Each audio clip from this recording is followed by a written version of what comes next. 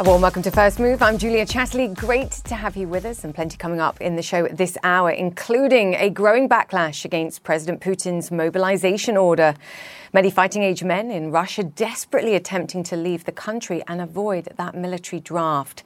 Plus, a major storm heading into the Gulf of Mexico. Hurricane Ian made landfall in Cuba a few hours ago. Its next target, Florida. We've got all the latest on that. And speaking of hurricanes, of course, the British pound in the eye of the storm, stabilising, as you can see there today, let's call it that, after falling to a record low versus the US dollar on Monday. This as the UK plans to implement its biggest tax cuts in 50 years while borrowing tens of billions of pounds or dollars equivalent. What does it mean, though, for the industry?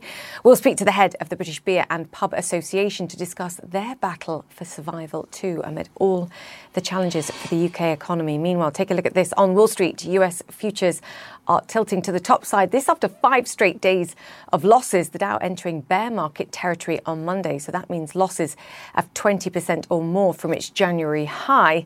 The S&P 500 hit a fresh low for the year in Monday's session too, but as you can see, was looking to bounce back a bit. Goldman Sachs and BlackRock warning that the US stock market still hasn't priced in the risk of a recession, and we'll discuss that too. And coming up later this hour, we speak to billionaire investor and author David Rubenstein. He's a co-founder of the private equity giant Carlyle Group.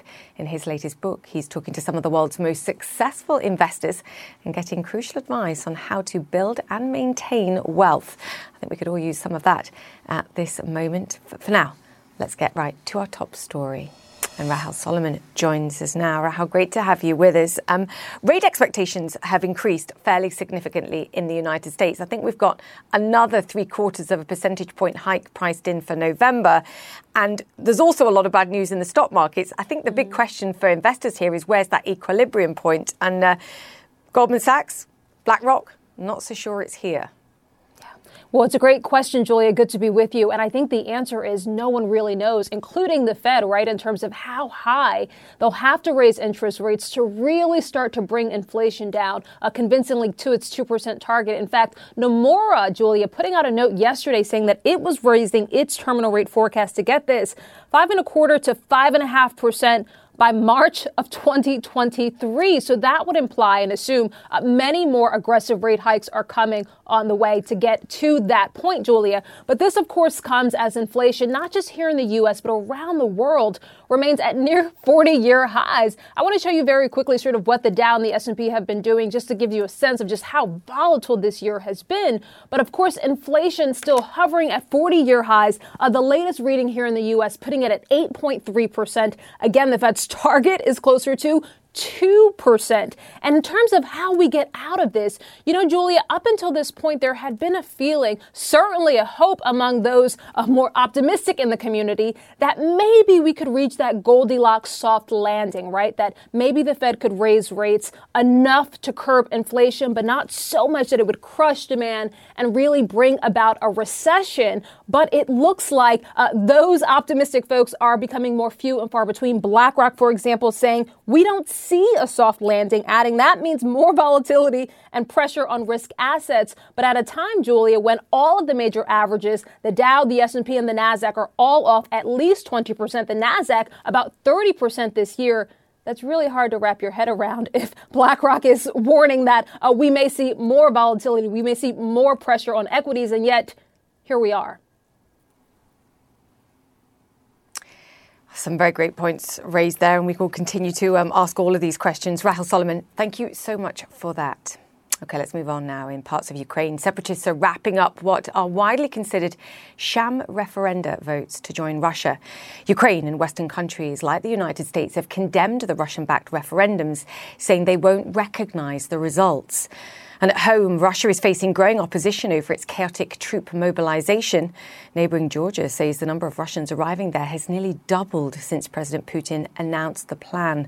Ben Wiedemann joins us now. Ben, we can talk about both of these things. I think the most important part is that the secession referendums that are taking place, sham referendums, are expected to end today. That the fear, I think, is Russia could move to annex these regions even within days. I don't think it's a fear. It's an inevitability that is going to happen. In fact, we heard the head of the so-called Donetsk People's Republic saying that he expects Russia to be, expects Donetsk to be united with Russia very soon. Now, the result that today is the last day of voting, and it's in-person voting at voting stations, and tomorrow the final results will be announced. Now, tonight I don't recommend any of our viewers to stay up and wait for the results, because the results are obvious. Clearly, this is a sham referendum, and the result is a foregone conclusion. Now, as this referendum winds down, what we're seeing certainly in this part of the country, in Kharkiv and also parts of Luhansk and Donetsk, Ukrainian forces continue to gain ground in this massive counteroffensive. Yesterday, we were in one town that was taken just Saturday afternoon, and what we saw, there were still dead Russian soldiers in the streets. We counted 22, and we went through only a small part of that town. We saw a lot of destroyed Russian military hardware, and we saw many tanks that the Russians abandoned and are essentially ready to be used by the Ukrainians against the Russians. We spoke to one commander who was telling us that the Russian prisoners that they've taken are extremely demoralized. They complain about poor food, poor equipment, poor leadership, lack of logistics. So this referendum is really a race against time for the Russians to make sure that they create basically a reality, facts on the ground, so to speak, because the Ukrainians, as I said, are gaining ground steadily in many of the areas that the Russians would like to make part of the so-called motherland. Julia? Ben, there's other races against time, it seems, going on as well, and that's Russians heading to the border because they're fearful of being called up for military service. There have been some wild numbers reported of people trying to cross the border into Georgia. The Georgian authorities have pushed back and said, look, some of these numbers that are being speculated about are nowhere near the scale that they're seeing. What do we know? Well, we know that thousands of people, mostly men, have been trying to cross from Russia into Georgia, and we've just gotten information that the Russians are setting up basically recruitment teams on the Georgian border to essentially stop young Russian men, or just not even young men, middle-aged men, in some cases older men, from crossing into Georgia. In fact, they're being yanked into military service. And as far as that military service is concerned, it sounds like they're basically being given uniforms in most cases, and the plan is to send them to the front. Now, yesterday, one Russian newspaper was quoting sources from the Russian intelligence that more than 250,000 Russian men have left the country since Vladimir Putin announced this so-called partial mobilization. Julia? Ben Weidman there. Great to have you with us, and thank you for that update.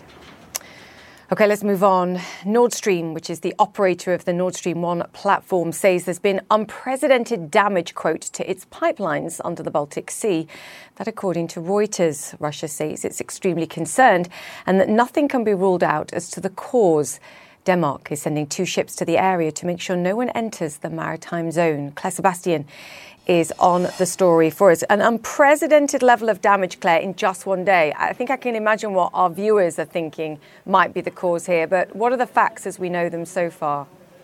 Yeah, Julia, what we know is that this happened, I think I can pull up a map to show you exactly where, around the Danish island of Bornholm in the Baltic Sea. 2 leaks to the Nord Stream 1 and 1 leak to the Nord Stream 2. The Nord Stream 1 leaks are northeast of the island, the Nord Stream 2 south of the island. So this is 3 leaks to 2 different pipelines happening, according to the operator, simultaneously. That is what they are calling unprecedented. We know that the Danish armed forces have established a prohibition zone around the areas of the leaks. The Swedish Maritime Authority is also telling ships to stay 5 miles away. The Danish armed armed forces have put out some video of those leaks. They say that the largest, where you can actually see, it looks a bit like a geyser, the sort of gas spurting up onto the surface of the sea. The largest, they say, is around 1,000-kilometer diameter, the smallest around 200 meters. So this very mysterious. We don't know the cause as of yet. The Danish Prime Minister said she is very concerned, and that was a sentiment echoed by the Kremlin spokesman Dmitry Peskov, who said they also find this extremely concerning. He was asked about whether it could be sabotage, and he said that no possibility could be ruled out. As you know, the fate of these two pipelines, neither of them currently operational, by the way. The Nord Stream 1 stopped sending gas to Europe at the beginning of this month. The Nord Stream 2 never got off the ground because of the war, but there is still, we believe, gas in those pipelines, which is why these leaks are concerning. And European gas prices, Julia, up about 9% as of now. One analyst telling me that a war risk premium is back in those prices. Yes, despite efforts to bring those prices down. And I think the potent point in that was that the Kremlin spokesperson was asked if it was sabotage, and he said at the moment no possibility can be ruled out, to your point. Claire Sebastian, thank you so much for that. OK, let's move to Cuba now, where Hurricane Ian made landfall as a Category 3 storm in the early hours Tuesday morning. Residents are dealing with powerful winds and the threat of rising water levels. Patrick Ottman joins us now from Havana. Patrick, just give us a sense of what you've seen. It's not just about the strong winds, it is also the risk of storm surge too. Yes, and that's really the danger. We're waiting to see how that impacts Cuba. Right now in Havana, the storm is hitting to the west of us, the remote rural countryside of Cuba, and people there have had a harrowing night. Some have lost roofs, some have had damage to their farms, but no reports of any loss of life there. Nearly 40,000 people evacuated from that province ahead of the storm, according to the government. Here in Havana, it's been bands of wind and rain throughout the morning. That is supposed to pick up as the storm moves off Cuba into the Gulf of Mexico. And you could, as you mentioned, get that storm surge because we are on a coastal city. So that really is the danger here. And even though Havana is not going to get a direct hit, thankfully, from this storm, a lot of times in this city, which has such aging infrastructure, has old buildings that have not been maintained properly over the years. A lot of times when you just have a big rainstorm, you can have buildings collapse. You can have pieces of buildings fall. You can have heavy flooding. So that's what we're waiting to see here if that takes place. And even if Havana, missing the storm, still gets hit very hard by Ian as it passes by the city and finally leaves Cuba heading towards the Gulf Coast of the United States. Yeah, Patrick, stay safe, and we'll continue to report in and check in with you throughout programming today. Patrick Ottman there in Havana, so thank you. OK, we're going to take a break here on First Move, but straight ahead, low spirits at the British pub. Many are warning they won't survive the winter as energy costs surge. We speak to the CEO of the British Beer and Pub Association. And a crash course in saving humanity. NASA tackles, or maybe tangos, with an asteroid 7 million miles from Earth. These are stunning pictures, and it's all coming up next.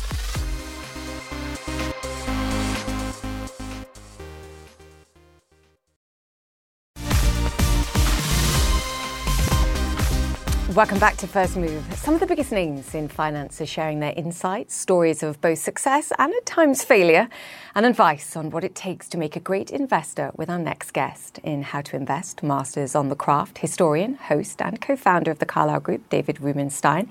Interviews fellow billionaires, including BlackRock CEO Larry Fink, Ray Dalio, Citadel's Ken Griffin, and Barron Capital founder Ron Barron, among many others. Rubenstein, who's donated proceeds from the book to several children's hospitals, says he hopes the books inspire students who want to go into the world of investing. David Rubenstein joins us now. David, fantastic to have you on the show. It's sort of an ultimate guide to investing, actually, for me, because you're covering all bases. You're giving advice on how to pick others to manage your money, if you're trying to manage your money yourself, or if you're thinking about a career. And we'll dig into the details, but I think one of the key takeaways for me was spend as much time researching how to build and protect your wealth as you do to earn it in the first place, which is key. That's true. A lot of people spend a lot of time making money, and then they don't spend as much time figuring out how to invest it. And the advice for average people that's in the book is that get people who know what they're doing if you're going to have somebody managing your money for you. If you want to have a career in this area, well, work hard, learn, read a great deal, and recognize you're not going to be Warren Buffett overnight.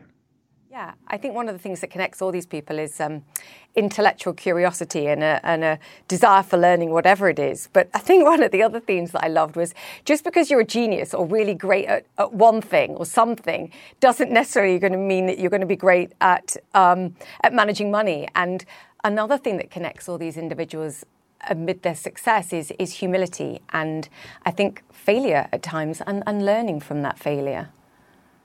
Yes. All great investors have had big mistakes in their career. They've lost money and they've learned a lot from that. And they get back up into the arena and work again and fight hard.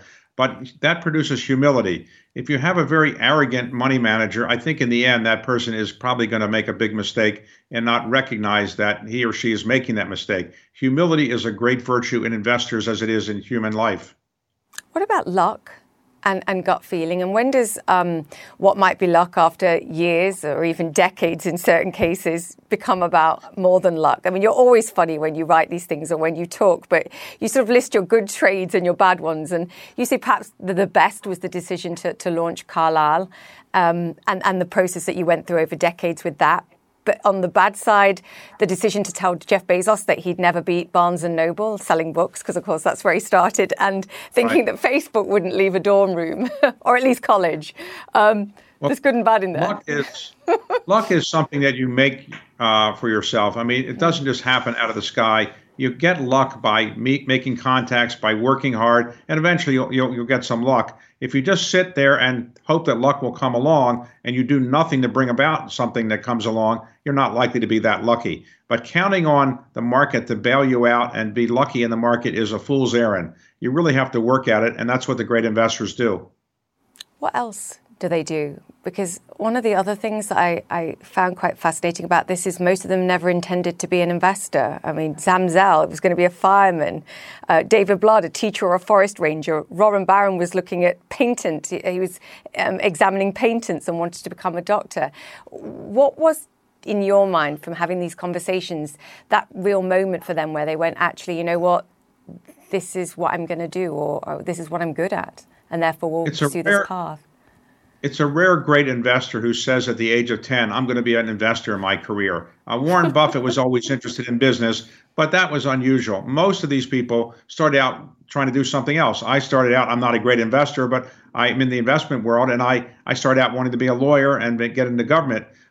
Many people start out in different careers, and they wound up in investing. And what they all have in common is a pretty good academic background, a pretty good feel for math, and a really hard work quotient. And they also recognize that humility is an important virtue because they're going to make mistakes.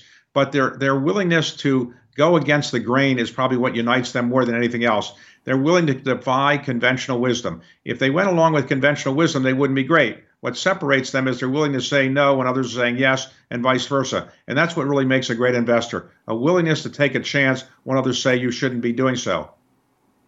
So you just said you are not a great investor. What do you... Not compared to these people. Okay.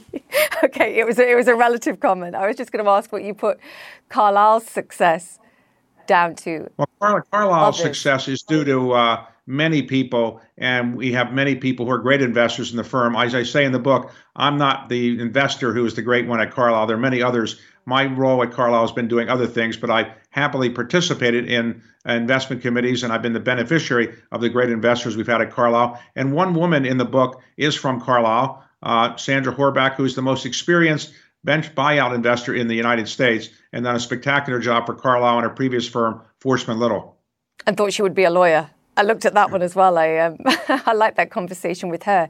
Do you know what else I found quite fascinating is what else they do, whether it's philanthropy or who they are as people. And actually Ray Dalio and the importance of meditation, something that he saw the Beatles doing many decades ago, and how intrinsic that is to his life. How important are those kind of things, David? Because that caught my attention from Ray specifically. Well, all great investors have some, let's say, tricks or habits or eccentricities, you might say.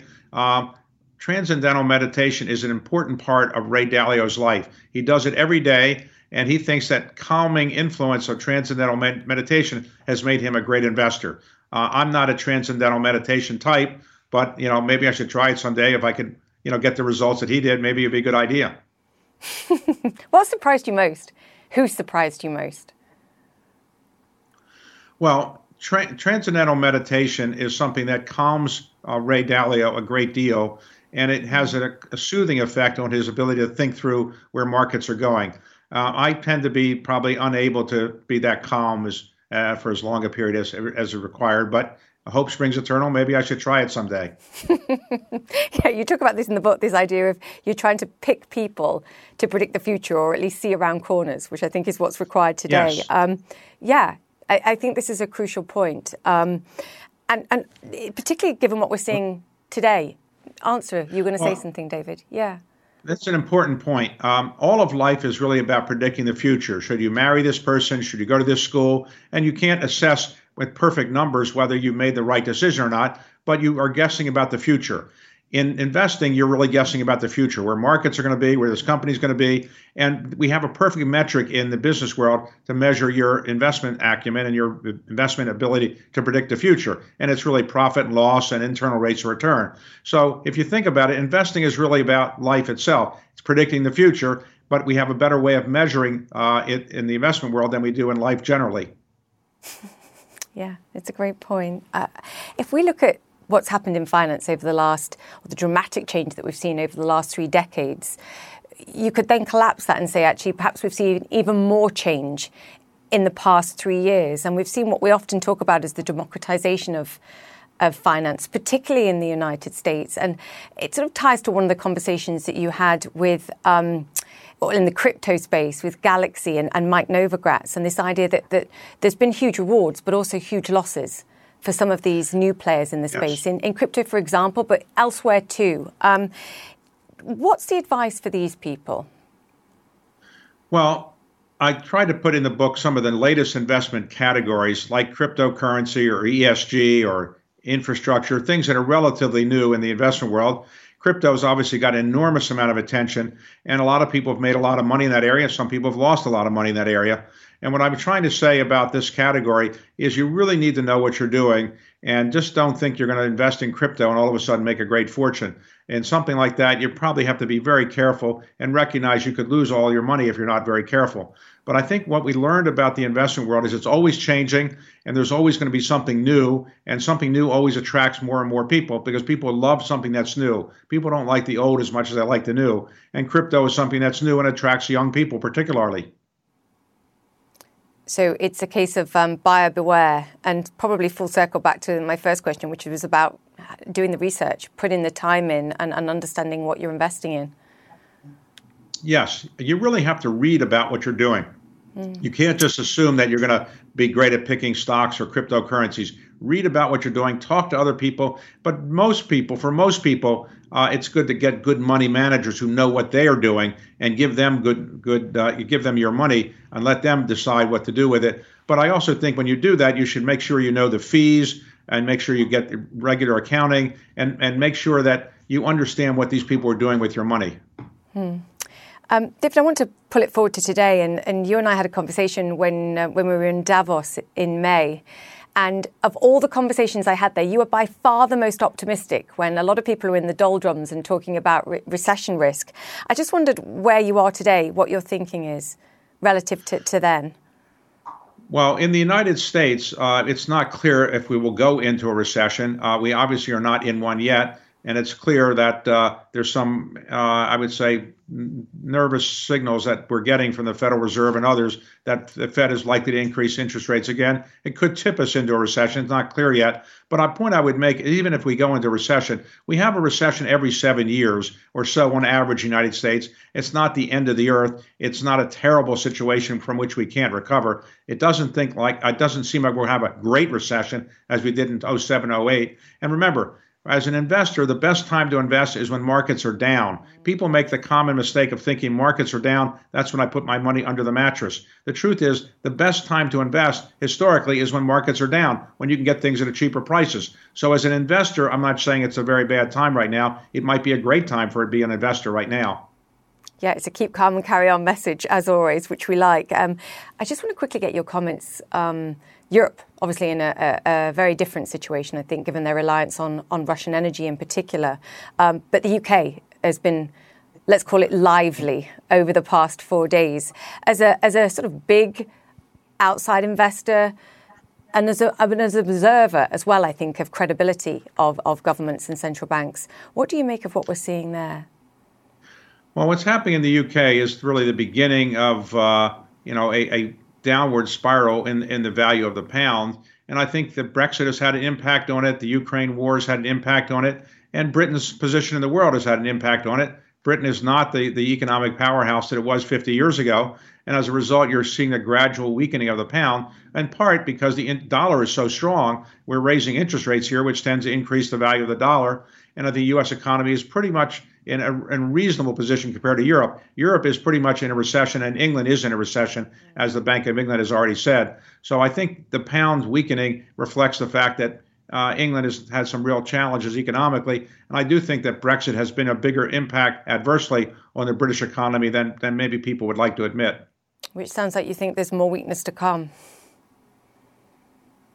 I think we haven't seen the bottom yet of probably where we're going to go in the pound. But I do think that in the end, Britain is a very strong economy. It's still one of the biggest economies in the world. It just has a hard time competing with all of the EU and the United States for economic rivalry in the world. It's just not able to do that any longer. Yeah, in a battle of the uglies.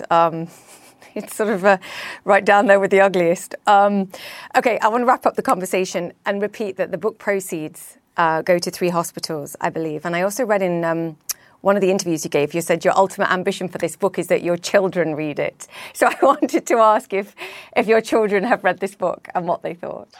Well, I've signed copies for it and sent it to them, but whether they read it or not, I don't know. It's very rare that children want to read their parents' books. So my children are all in the investment world, so maybe they will read this book at some point. We'll see. Watch this space. Well, I read it and I really enjoyed it. So thank you. And thank you for your time. Thank you very much for your time, and thank you for having me. Always a pleasure, sir. Thank you.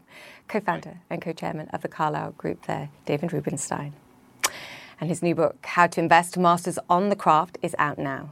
There is the front cover. More First Move after this.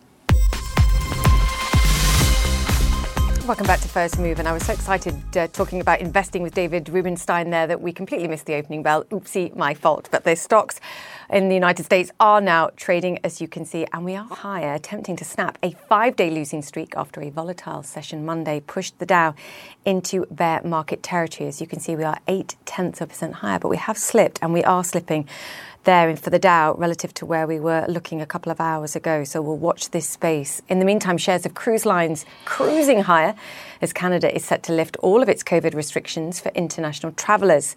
And the tech giants also making gains as Treasury yields retreat from Monday's highs. There's the picture there. You can see Amazon and Apple both higher by almost 2%. Okay, elsewhere in the world, to Iran now. At least 41 people have died in protests over the suspicious death of a woman in the custody of the notorious morality police. That, according to Iranian state media, CNN cannot confirm that number.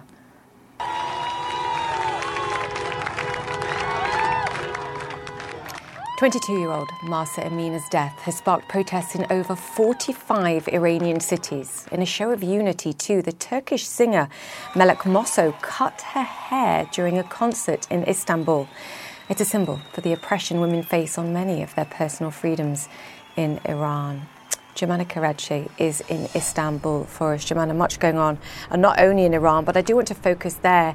Do we have any sense of how many people have lost their lives, has been injured? We're still in this effective blackout over information, and we don't really have a sense of how much longer this will go on or what kind of crackdown we're seeing from the authorities. What can you tell us?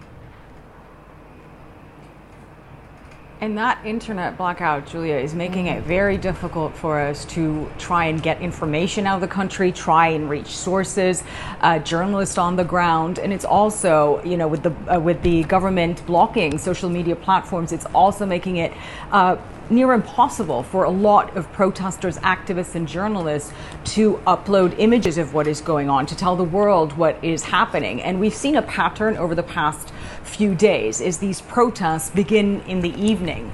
And so late at night and possibly the next day, we get these delayed video and images that start coming out afterwards. They trickle out of the country. And so what we saw last night taking place in Iran is that these protests were still ongoing. You were still seeing people defiant out on the streets of different cities, including the capital, Tehran, where we're hearing from some eyewitnesses that some neighborhoods of Tehran that hadn't seen protests so far, people were out on the streets there last night. But again, it's so difficult to assess how widespread and how big these protests are. But it does appear that despite the government crackdown, people are still going out. And a reminder what that crackdown looks like.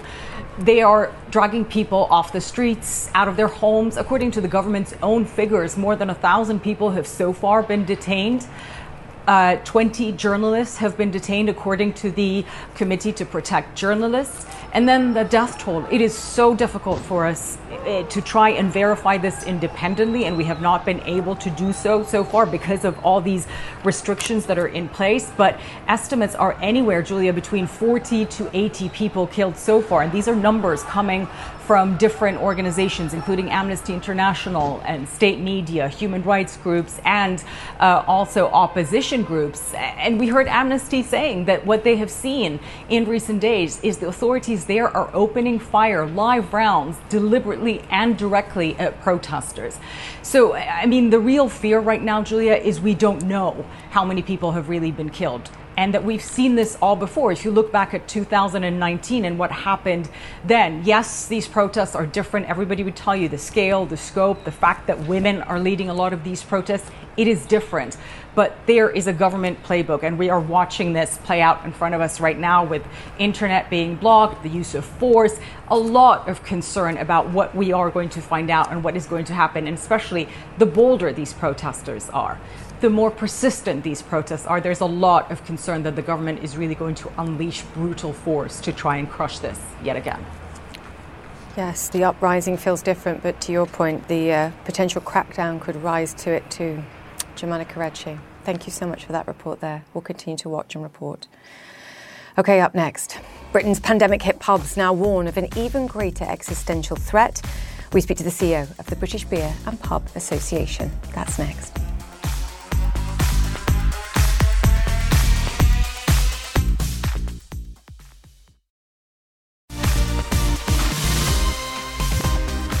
Welcome back to First Move. The iconic British pub is in crisis. The pandemic-scarred industry warns surging energy costs means many won't make it through the winter. The government has unveiled a raft of measures to support the economy, including tax cuts and an energy price cap. The plans drove the pound to a record low against the US dollar this week, but some in the hospitality sector are calling these plans a lifeline. Joining us now is Emma McClarkin. She's Chief Executive of the British Beer and Pub Association. Emma, fantastic to have you with us. We can talk about the impact of the energy price caps and the impact of the money provided and the support provided in the latest budget from the government. But I want you to set the scene first. What is the situation for the average British pub in the United Kingdom at this moment?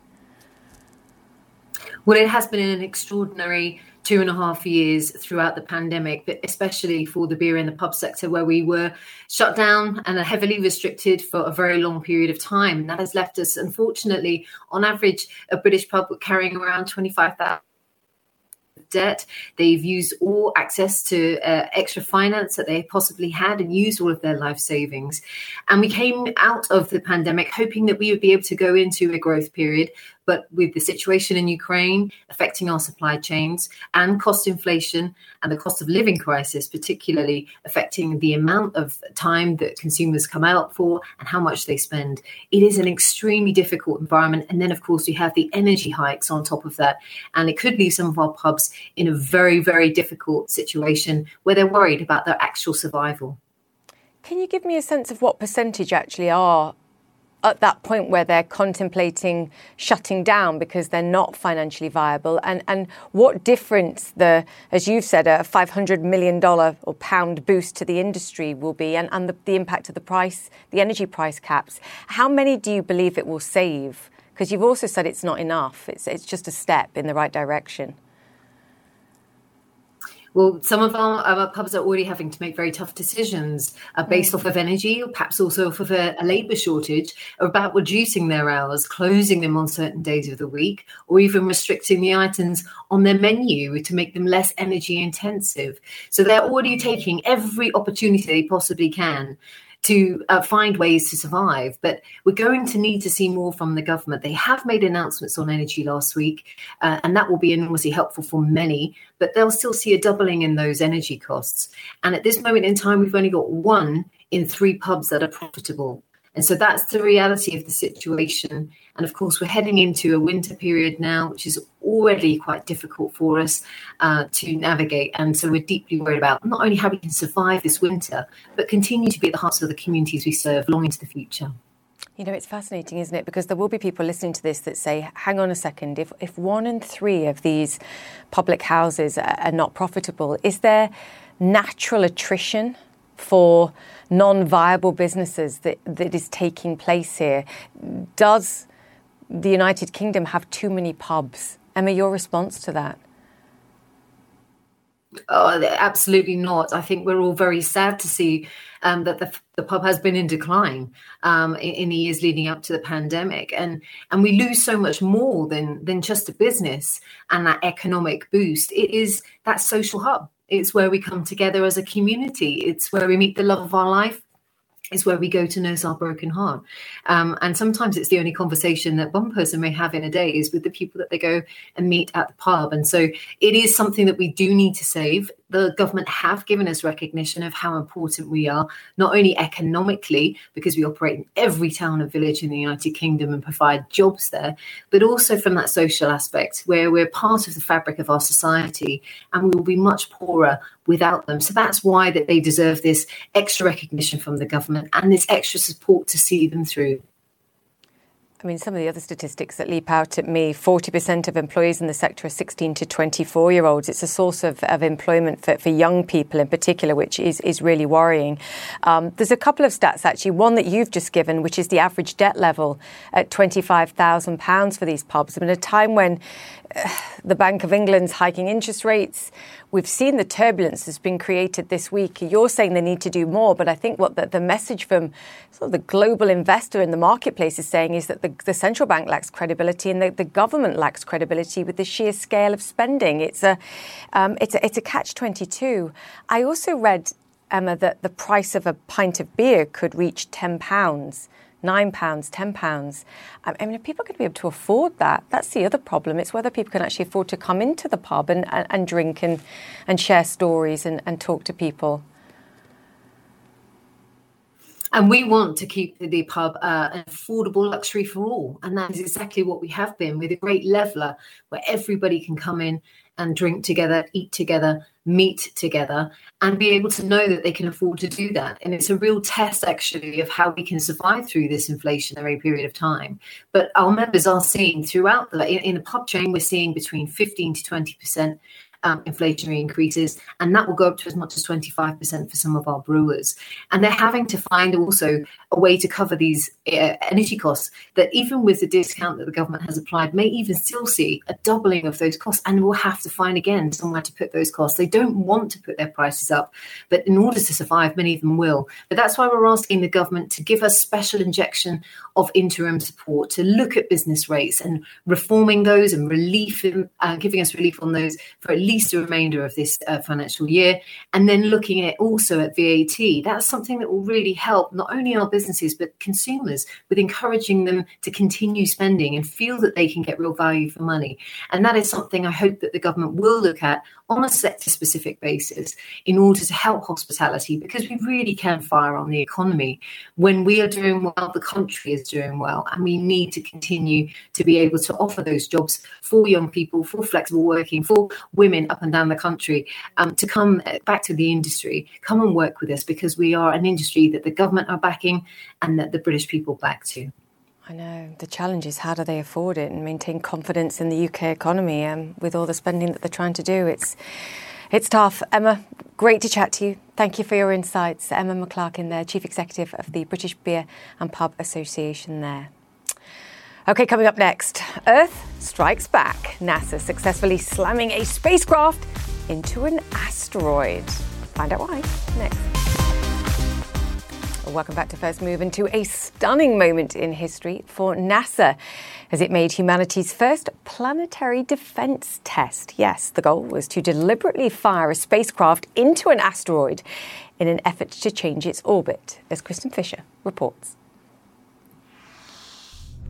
In a galaxy where asteroids have pummeled planets for billions of years, now one planet strikes back.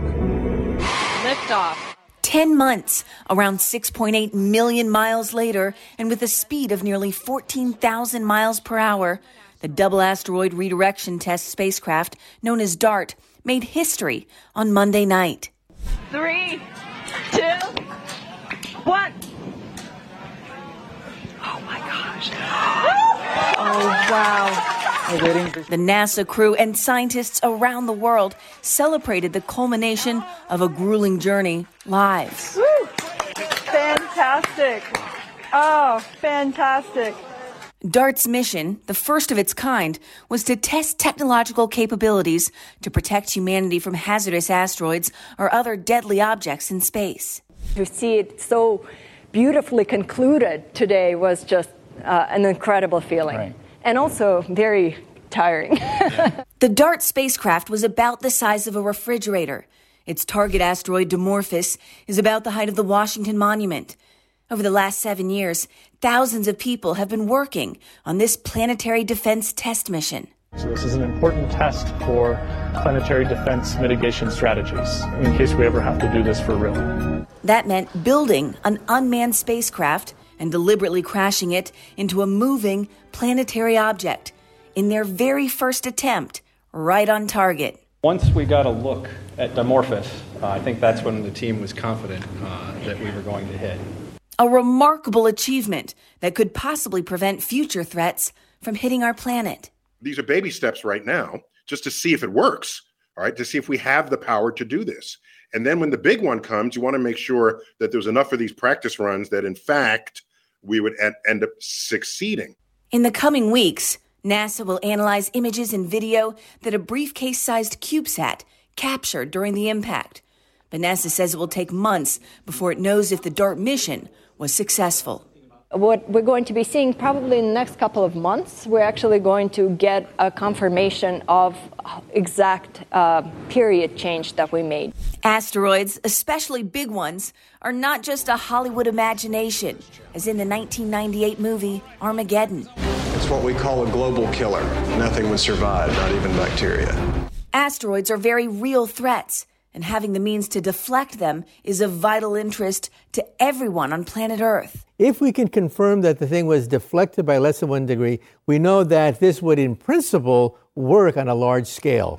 The last time a deadly asteroid hit Earth was around 65 million years ago. You can bet that if the dinosaurs had NASA, they would have deflected that asteroid. What a moment. Monday's test hopes to prevent that from ever happening again.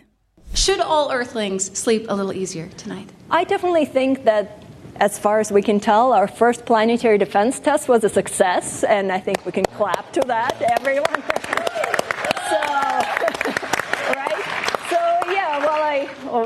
I think the Earthlings should sleep better. Definitely I will. Yeah. And how do you feel? Like the people working here, we're definitely going to sleep better.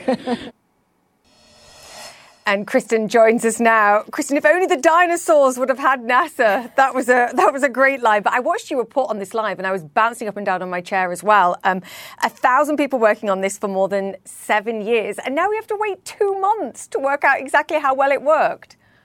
2 months for the final full results. Julia, I think we're going to know a lot sooner if it was able to actually push it off its intended or current orbit by just a little bit. Several weeks is what most of those scientists and members of the DART team are saying. 2 months is kind of the worst case scenario. But yeah, Julia, I mean, I've covered a lot of space missions. This one might be one of my favorite because being there at mission control, you really got the sense that this DART team is so proud of the fact that they are doing this not only for all of humanity in the future, but it was also kind of a tribute to all of the Earthlings of the past, and especially the dinosaurs. It really felt like this was kind of a tribute to the dinosaurs. And then the other thing I would say is just how incredible those images were of the actual asteroid. I mean, getting to see those rocks up close like that. Nobody had ever seen the surface of this asteroid before until last night. So that was one of the other kind of big moments where the crowd really cheered and got all excited last night. I had a blast. A little tired, but I had a blast. I saw one of the scientists refer to the asteroid as, isn't it cute? To your point, like, she's a good scientist. She's in the right job. It does. It kind of looks like a dinosaur egg, right? I mean, with all the scales on it, or maybe a dragon egg. That's what folks there were speculating about. Yes, so and you're again, clearly in the right job too. An ode to the dinosaurs, right? Thank you for that. You bet. Good job. Thank you. Okay. Hurricane Ian has also forced NASA to start moving the Artemis 1 moon rocket back to its hangar at Kennedy Space Station just to be safe. The very slow 4.5-mile trek began last night. The move will delay the third launch attempt for the unmanned rocket for at least a few weeks, possibly until November. But Kristen will be back reporting on that very soon, we promise. And that's it for the show. If you've missed any of our interviews today, they will be on my Twitter and Instagram pages. You can search for @JChatterley CNN. In the meantime, Connect the World with Becky Anderson is up next. And I'll see you tomorrow.